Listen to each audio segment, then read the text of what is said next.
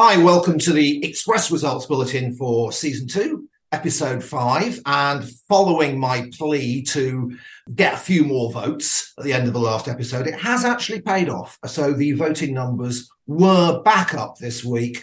Yay for that.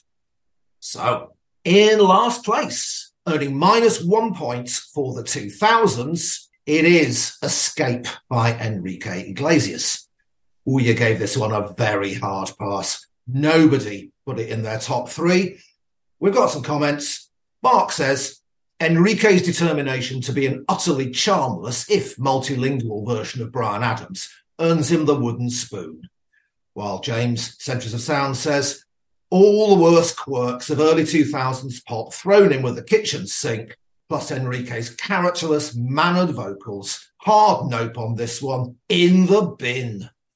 While Alex says, perhaps it's brutal to place this behind Mike Sarn, but the early 1960s were floundering around doing the best they could before the Beatles came along and sorted things out, whereas Enrique had the benefit of decades of great music to build upon, unlimited resources, incredible technology, and global exposure, and this is what he came out with. Well, I did call this the dullest tune we've ever had on the podcast. So I'm pleased to see that our listeners have also rejected it. Did I give this one a bit of a kick in? Because all I can remember from the last podcast is me getting lost in my discussion about Rihanna. And the only point I wanted to make about Rihanna was it's not Rihanna's music I don't like. It's the fact that everybody asks for Rihanna 5 times a second throughout my entire life. And I took 48 minutes to not even manage to make that point. You gave Enrique a right old kicking. And if ever we do a compilation of favourite rants of all time in the history of the podcast, that is in there. So no one's mentioned that to me, but I have had a steep increase in the amount of comedy people asking for Rihanna. That I'm going, well, this is clearly a byproduct of that. The perils of the role. Right, into the Met Zone. First up in the Met Zone, representing the 1960s, we have Come Outside by Mike Sarn, or Sarny, if you will, with Wendy Richard. Well, this didn't actually do an awful lot better than Enrique, because only one person put it in their top three, and that was Malcolm the Break Doctor. And he says, it's not often that I share Trev's desire to be transported back to the 60s, but this was one of those songs. Ironic, really, given he felt the opposite this week. A very enjoyable, disposable novelty record from a different universe. Jeff says, I hate Mockney. His singing is dreadful. And this reminds me of 60s TV comedies that should never see the light of day again, like On the Buses. Alex says, very few redeeming features, just about avoids last place, but a very close thing. The remake with Mike Berry, not so much. And then Alex adds, I'm not sure you picked up on the fact that the singer Mike Berry, this was the 80s revival singer, he played the character of Mr. Spooner for a season or so in Are You Being Served? So this was a rubbish tie-in / cash-in, aside from being a rubbish cover of a rubbish song. None of us spotted that, Alex. Thank you. This is why we have commenters. Good spot. Also in the Met Zone, representing the 2010s, it's Rihanna with Where Have You Been? Now, we've got a comment here from Hedgerow. Welcome to the podcast, Hedgerow. He says, this song overstays its welcome by trying to be a dance mix when all you want is the radio edit. There's just not enough song there to be a pop song, and doubling the length to be EDM is just not a process I can condone.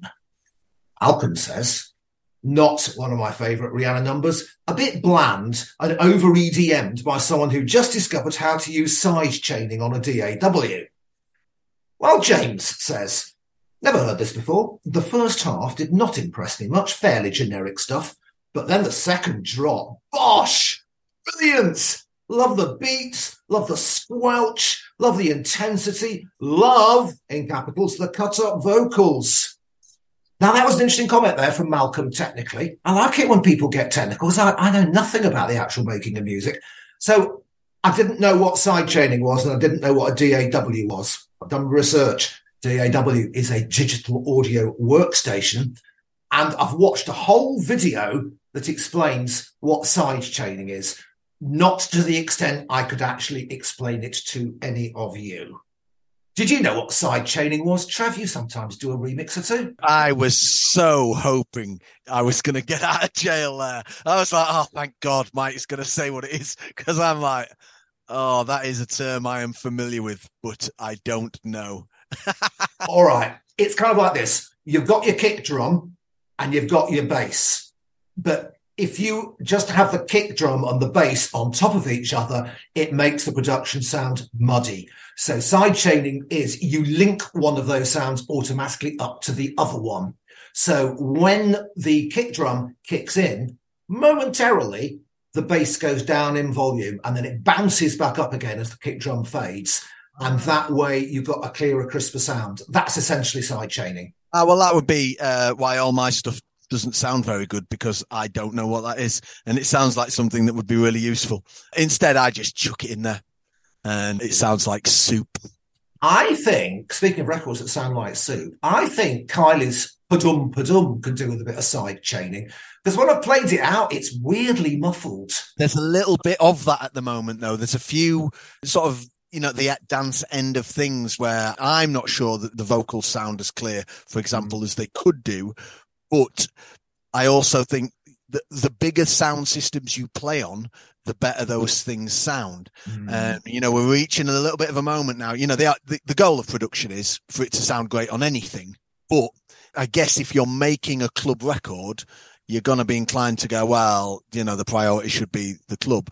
For me, drill sounds like it's produced to sound good on mobile phones, which makes it sound awful on any other system. I mean, I'm not the key demographic of drill, but that every single drill track's got on it is because you sat in a playground listening to it on your mobile phone, which has terrible quality anyway. So, people are doing that, making things for specific sound systems. So maybe it's that.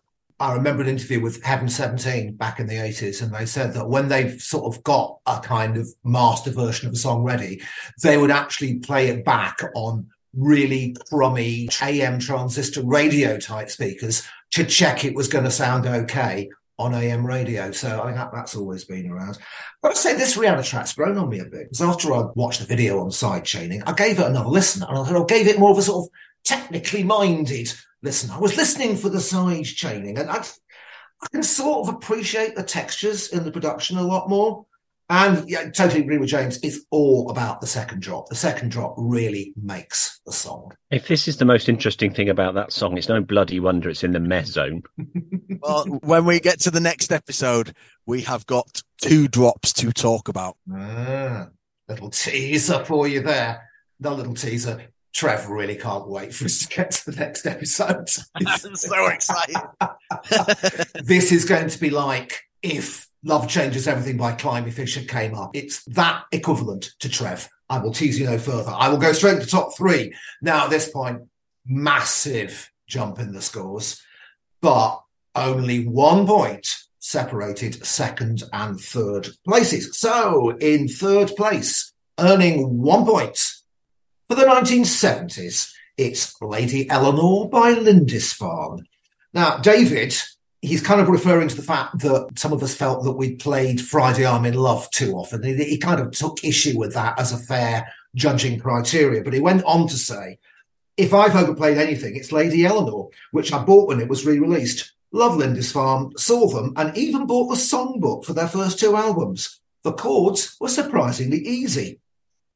James says, on paper, this is right up my street, but it somehow leaves me unmoved. I keep thinking it's going to turn into Lady Rachel, or for some reason, this is the dawning of the age of Aquarius. And then it doesn't. Pedro says, the Lindisfarne was also pleasant. Yes, anything illuminated manuscript adjacent will contract tweeness, but that has its place in pop too. I should just add that reference to the song Lady Rachel. That is an album track by my great all-time musical hero, the criminally underrated progressive rock singer-songwriter Kevin Ayers. And I know James is really into Kevin Ayers too. And I really nearly added it to my list of pop ladies in the last episode. So I'm glad that James did it for me. Other than that, bit disappointed with the listeners' reaction to Lindisfarne. There were other comments that didn't make the cut that were saying, oh, no, it's all fingers and ears and flagons of mead and folderol, my Lady Guinevere. How can you be disappointed with someone else's opinion? I mean, music's subjective, but subjective opinion. I'm disappointed with that. You should bloody well get into folk music. Well, some of us work very hard to get over our lifetime genre prejudices, and I genuinely think that whatever genre it is, Lady Eleanor is a wonderfully accomplished piece of music, and that's why I was disappointed that people kept within their pre-existing genre prejudices. Well, your biggest predisposition is against EDM, and again, spoiler alert for the next episode. Let's see what happens. Listeners, tune in and see if Mike, because if he does, he's going to need ketchup to eat his words, I am telling you. Listen, the longer you talk about it, the slower we'll get to it. I should also say I am heavily going to lean into the argument that I thought this song was going to turn into something I liked and then it didn't. You know, this Lady Eleanor, halfway through, I thought it was going to turn into This Time I Know It's For Real by Donna Summer. And do you know what? It didn't. And I was disappointed. I love this. I'm going to use this argument forever. So, this leaves us with 2 records. And if you remember, these 2 records were neck and neck at the end of the last episode, when we tasked you with evaluating the relative merits of Tight Fit and The Cure. This you have done. And I can now reveal that in second place, just 1 point ahead of Lindisfarne, and earning 2 points for the 1980s, it's Fantasy Island by Tight Fit. Tim says, this has to be high, even if only because my wife overheard it and instantly went into the dance routine she and her twin had created for it, aged 11. Mark says, on the one hand, Tight Fit were a terrible, terrible thing. The singles before this are pretty unforgivable sonically or ethically or both. And this is, as you guys informed us, a second-hand Eurovision fail qualifier with, as maybe you didn't mention, a title borrowed from a then-current hit TV show that also is not dissimilar to a recent Bucks Fizz #1. On the other hand, it's not actually bad at all. Right, Alex says, I did vaguely remember the chorus from back then, but this was a bit of a revelation to me. What a great bit of urgent 1980s chart pop. And I can't believe that this didn't enjoy any form of afterlife or cover versions by subsequent chart acts. I guess they were just seen as too naff, and the lyrics are a bit wet. I almost put it top, but for that, and the way the bridge sort of fizzles out. Then, Alex adds a side note. Matters arising on the ABBA discussion. As you pointed out, around this time, the Swedes had suffered this sudden and catastrophic fall into perceived naffness that seems incredible now. It was in 1982 that we saw the release of The Secret Diary of Adrian Mole, for which Sue Townsend decided that the favourite band for our dweeby and credibility-free hero should be ABBA. Good spot from Mark there, on there also being a TV series called Fantasy Island. It's an American series. I guess it must have been shown on British TV. I didn't know it existed. It crossed my mind, but then I had that much to ramble on about Rihanna at a later point that I just didn't bring it up. So, yeah, thank you. I like it when our listeners make the catch that we fail, basically. There's been a lot of that this episode. Good. It's good. We welcome it. It's the De Plane. It's that one, isn't it? Yeah. The little Hervé Villeneuve thing and stuff. Mike shaking his head. Did you never watch? Even I watched Fantasy Island. This is clearly a blank for Mike. Generational thing. Was it for kids? I think it was an A-team sort of bracket, wasn't it? It feels to me like sort of Saturday tea time, like that and Kung Fu and, you know, that sort of era. Well, I was 20 at this stage and none of us watched much TV. It was seen as not a cool thing to do. You were too busy listening to anarcho proto punk. I had a lot of Crass singles, I'll have you know. Yes, I was reading the liner notes to Crass singles rather than watching imported. Oh, sorry, I was talking about the type of anarcho proto punk that you like, such as the Darts. Yeah. Shawaddy Waddy. Yeah. Right. I've been listening to the Millionaires version of this as well, which is also great in a slightly more upbeat and chipper and less trendy way, but it's also very catchy. Yeah. Oh, I'm just going to decode the other thing that Mark said in his comment. The similarity of the title. The Bucks Fizz #1 that he mentions, well, that has to be Land of Make-Believe, which I suppose could also be a fantasy island. Yeah, but Land of Make Believe is an anti-Thatcher record. So one gathers. I'm not sure Bucks Fizz knew it was an anti-Thatcher record. A bit like Steps not knowing they were singing sad songs. I feel I've read about this in a book. Yeah. What was that book called? 101 Forgotten Hits of the 1980s by, don't tell me, it's by, it begins with an N. Enrique Iglesias. Thank you, Nick Parkhouse, for the punchline to that. All right. This just leaves one record, which is absolutely straight ahead of the voting. One of the most convincing winners we've ever had. Only one voter didn't put this one in their top three. And who was that voter? Why? It was our very own Nick Parkhouse. So, earning the maximum 3 points for the 1990s, we have Friday I'm in Love by The Cure. Hedgerow says, I'm a fan of the band, not rabid, but sincere, and this is one of their best pop songs in a catalogue that had plenty more. I'd probably rank In Between Days as their best in that category. And it's a good song in general. No, it's not the first one I reach for, and here in the States, it doesn't suffer from overplay. REM's Stand or Shiny Happy People do get the skip when they come up, but perhaps because they do seem made for the Sesame Street audience. Friday I'm in Love doesn't sing down to the audience in the same way. Mark says, I'm always rather impressed by the way that The Cure managed to maintain parallel careers as a pop group and as a miserablest album and live act.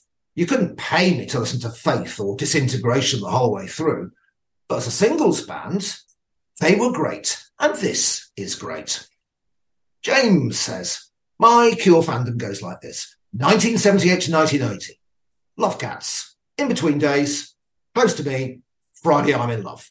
These are all wonderful, but I have not found anything outside this shortlist that grabs me the same way. The best thing about Friday I'm in Love is the way the bridge works like an extra double chorus, ramping up the joy just at the right moment. I can only think of a few songs that do this, and they are all favourites. I also want to mention Steve Wright, who I heard playing this on a Tuesday afternoon in capitals. Great trolling, Steve. I remember once that Robert Smith was invited to Smash Hits to review the singles. They occasionally used to get like a guest reviewer interview the things. And there was a Cliff Richard single, I don't know which one it was, out that week. And I vividly remember him saying, they say Cliff Richard's the Peter Pan of pop, you know, that he's ageless and timeless. He said, if I looked like that when I was 45, I'd have killed myself. Being about to kill himself is kind of Robert Smith's lifetime stock in trade.